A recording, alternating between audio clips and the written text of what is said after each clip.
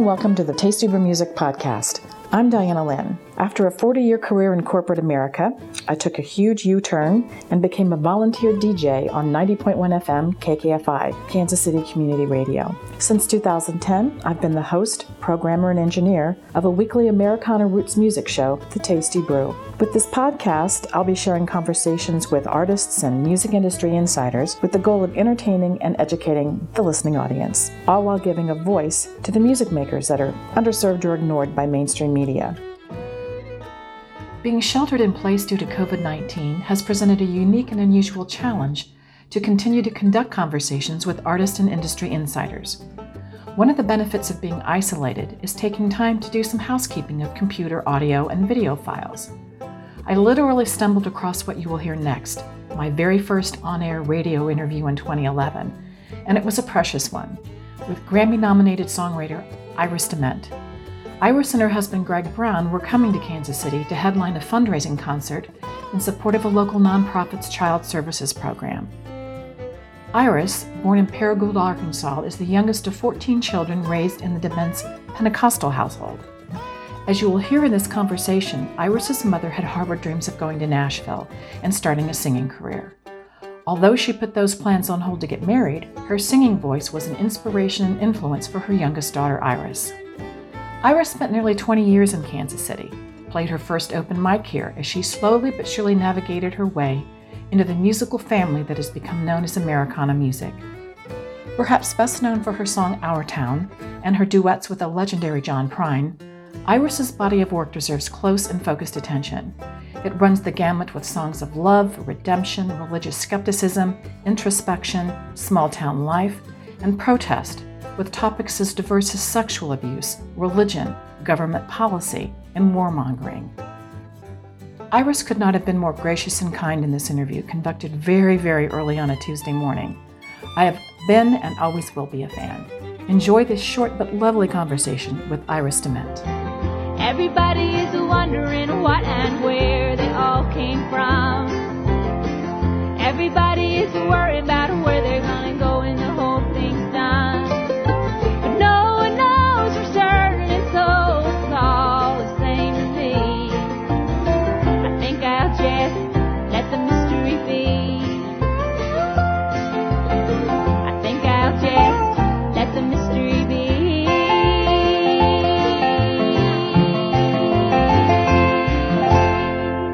Let the mystery be, Miss Iris DeMent. And Iris, are you there? Hey, how are you? Well, I'm hanging in there. I'm fighting some crud, but I wouldn't miss this for the world. I'm so excited about this concert that you and Greg are doing this coming Friday at the Folly Theater. Mm-hmm. And I know that you've talked to Mark Manning on air about it during his show and also the Fool Killer Folk Show on Sunday. Yep. But for those listeners that may have missed both of those call-in interviews, this is a fundraiser for the St. Mark Child and Family Development Center. And you and Greg are a member of that church, and Reverend Sam Mann is your pastor. And if you could tell our listeners a little bit about the connection that you have with that facility and why you're going to be doing this concert this Friday at the Folly. Years ago, when I lived in Kansas City, I was listening actually to KKFI one morning, and I heard an interview. Might have been you with Sam Mann. It was a female who was interviewing him, and I was just kind of listening with one ear. And he started saying some things that just really worked for me. And I'd grown up fundamentalist kind of churches. My mind and my way of thinking had ventured pretty far away from that, and I felt like St. Mark's was a place where I could go and feel, that spirit thing without all of the nonsense, the dogma and the exclusion of folks who didn't fit into some silly pictures. So it was a perfect place for me. I kind of mix up all faith and no faith, frankly, some days, and I felt free to do that there. Let the mystery be. Absolutely.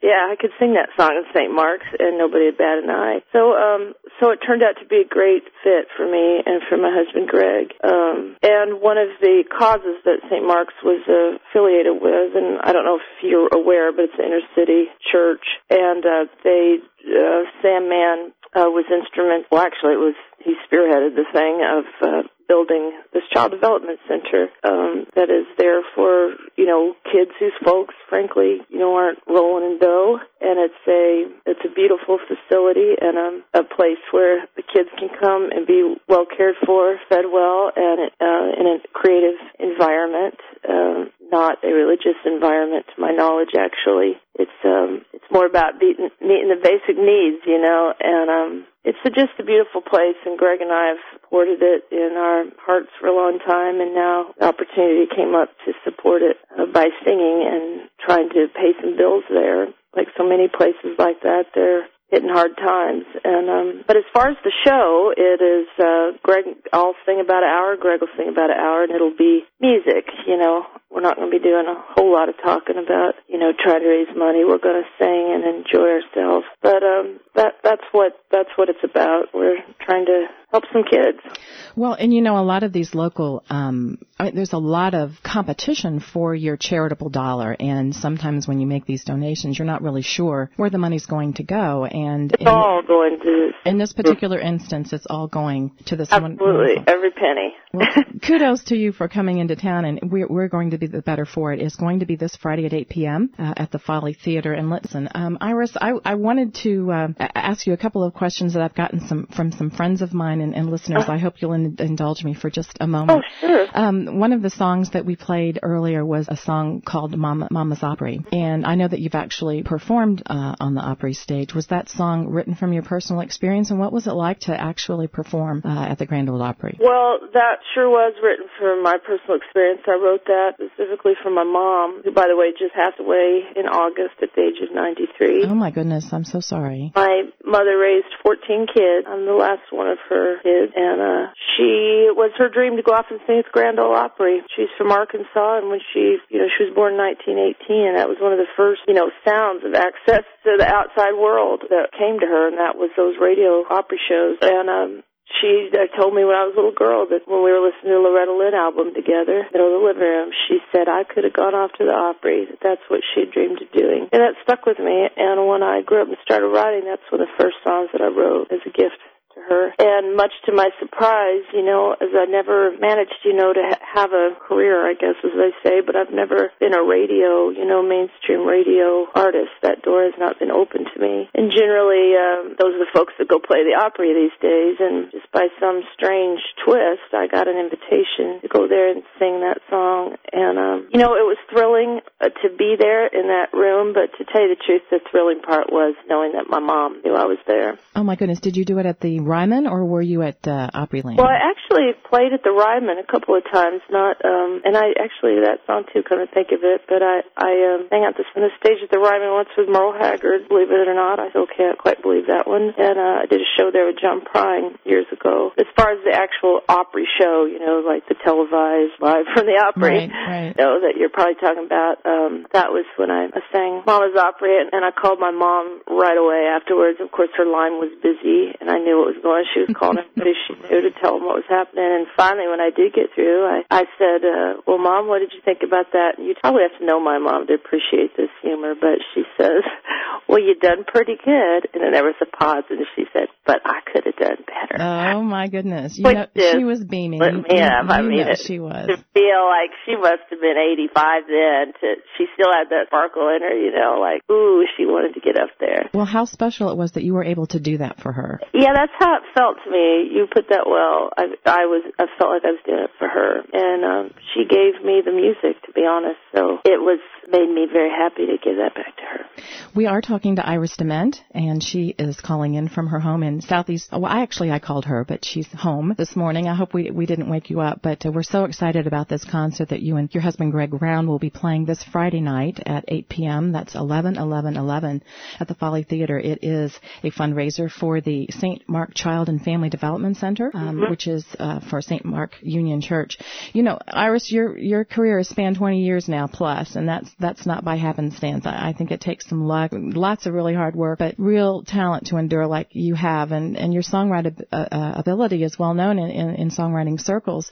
I read in some of your liner notes that you don't write so much as you wait for the music to come to you. And I was really excited to read in Tim Finn's article in the Star about you that you do have some new music, and you have been or going to be in the studio. And are you at liberty to discuss any of that with us this morning? Yeah, the music has started coming again, and I just finished making a demo yesterday, actually, to send to Bo Ramsey, who's going to produce my record. Yeah, I'm going in December, and I'm the beginning of December, and recording a lot of things I've just accumulated over the years, and a bunch of stuff that's been coming to me very lately. So I'm pretty excited. It feels really good to have that, that kind of life flowing again. Well, we're excited to hear that. Other than the numbing price of gasoline and perhaps the cost of raising a child these days, what's the biggest difference that you see traveling the country right now performing versus maybe 15 or 20 years ago when you first got started?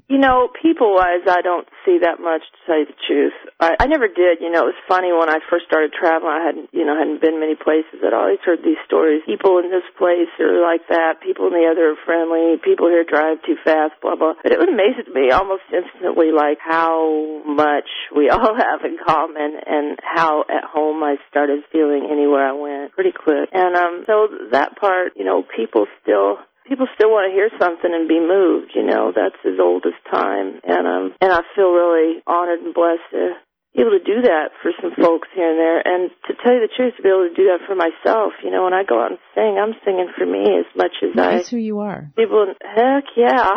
I couldn't do it if I didn't feel like it was coming back into me, Do you have a preference for the type of venue that you play? I mean, do you prefer the more intimate kind of open mic night sort of thing? Or, you've sung at the Opry and Carnegie Hall. What's your preference? Oh,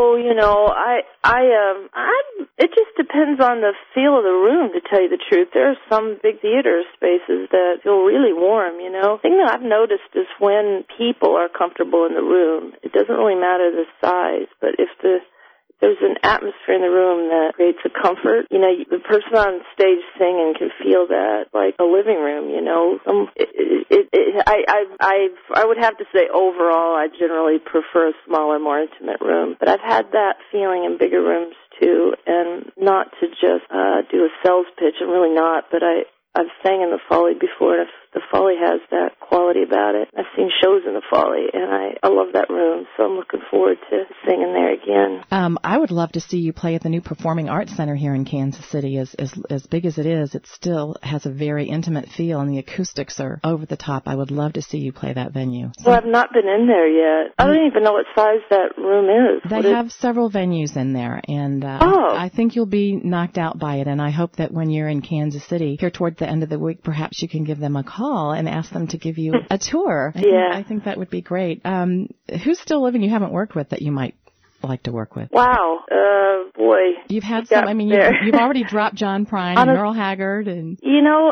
I'll tell you, I don't really, this may sound sad to say, but the people that I, looked up to who influenced me greatly, I got to sing with Merle, like you said, and John Prine and Emmylou Harris. I'm getting to sing with my husband, Greg Brown. That doesn't happen very often, does it?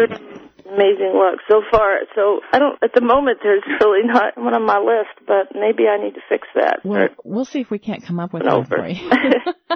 A musician friend of mine asked, what's your favorite musical instrument manufacturer and why? I know that are you segueing to the piano more than the guitar when you play? No, I never really was a guitar player, to be perfectly honest. I took up the guitar because I couldn't carry the piano around, and I managed to fool a few people with it. But the piano is my first love, and it's where I feel most comfortable. So I do like 90% of my music now on the piano. And, my sales pitch, I like Mason. Well, I like lots of pianos, but I've got a old Mason and Hamlin, like a 100-year-old Mason and Hamlin. I really love. Oh, 100 years old. Do you take that out on the road with you, or does that stay with you at home? Oh no, it's a grand piano. It's an old, worn-out grand piano. You know, you can get those old ones fairly cheap, but I love it. It's got that old upright quality. Oh, it's got that apostolic Pentecostal feel to it. Yeah, I can't get too far away from that in my sound, or it makes me lonely. I love that. Iris, what's the first record you ever bought for yourself when you were a kid? Ooh, the first record I ever bought, I don't even know if I can remember that, because I had so many older siblings always bringing records in. I can remember each of those pretty clearly. I do remember, this may not have been the first, but I do remember buying a Jackson Browne record. My first job at Kmart when I was 10th grade. What about your first concert? That might have been the first, yeah. What about your first concert? What's the first concert that you ever were either, taken to or went to with your girlfriends or whatever? I know you were brought up in the church, and I've interviewed some folks that said their first concert was actually, a gospel concert. Well, I didn't, in church, we didn't really, back then, the whole commercial church thing wasn't rolling along. We, if you saw music, church, it would be, quartets that got in their station wagon and traveled across the country and stopped at your church with their clothing rack bar hanging in the back seat. That was like the extent of the Christian music business. Now they're in demise and big buses and everything else, making $1 gazillion. So, I saw tons of that. I'm very grateful to say. But, wow, I didn't really start going out till I was probably in my 20s, I'm trying to think. I remember this is pretty uneventful, but I remember my sister maybe taking me to, I want to say, the Babies. No, that's not what you're hoping to hear. I never hear the same thing twice, and it's very surprising. I was at a high school auditorium somewhere, and there were these really cute guys up there. Well, there you go. Up and around a lot. I've heard everything from MC Hammer now to the Babies. So, what's in your iPod right now, or in your CD player? I don't have an iPod. CD player? Yeah, I got a CD player. Who I listen to a lot, and man, I know this sounds suspect, but I'm not kidding you to say my favorite singer and songwriter, who I think is going to be around a long time, is Pieta Brown, my stepdaughter. Greg's daughter, yeah. Anybody who knows me knows I'm not a very good liar. I think she, if she were not my stepdaughter, I'd tell you this. I think she's a really gifted, soulful singer and writer. Well, our listeners will definitely want to check that out. I know that she played a show here at the Crosstown Station some time ago, and that it's a high recommendation. Well, Iris, we want to thank you so much for sharing your time with us this morning. We are looking so forward to this concert Friday night. It's I will be there, and it's a birthday gift to a dear friend of mine who's a huge, huge fan. Thank you so much, Iris. Hey, thank you. All right. Enjoyed talking to you. We'll see you on Friday. Thank you. Yep. Bye-bye. Bye-bye.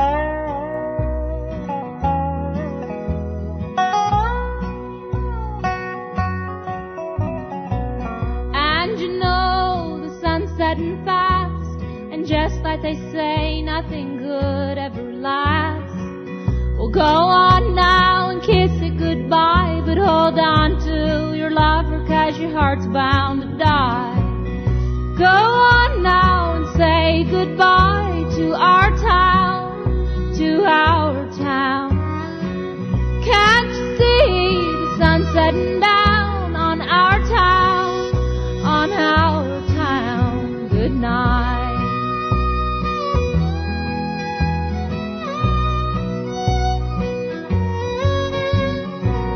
Up the street beside the red neon light, that's where I met my baby on one hot summer night. He was the tender and I ordered a beer. It's been 40 years and I'm still sitting here. But you know the sun's setting fast, and just like they say, nothing good ever lasts. We'll go on now and kiss it goodbye, but hold on to your lover, 'cause your heart's bound to die. Go on now and say goodbye to our town, to our town. Can't you see the sun setting down on our town, on our town? Good night.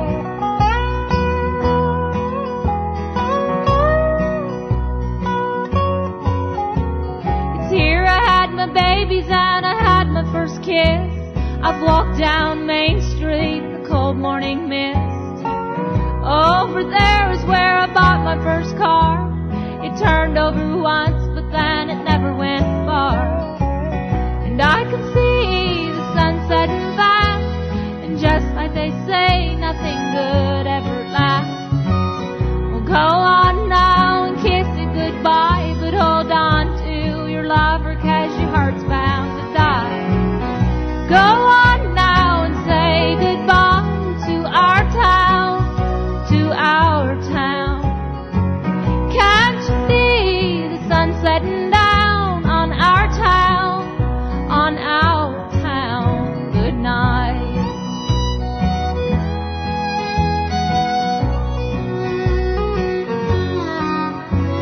I buried my mama and I buried my pa. They sleep up the street beside the pretty brick wall. I bring them flowers about every day, but I just gotta cry when I think what they'd say if they could see how the sun's setting fast. And just like they say, nothing good ever lasts. Well, go on now and kiss it goodbye, but hold on to your lover, 'cause your heart's bound to die. Go on now and say goodbye to our town, to our town. Can't you see the sun setting down on our town, on our town? Good night.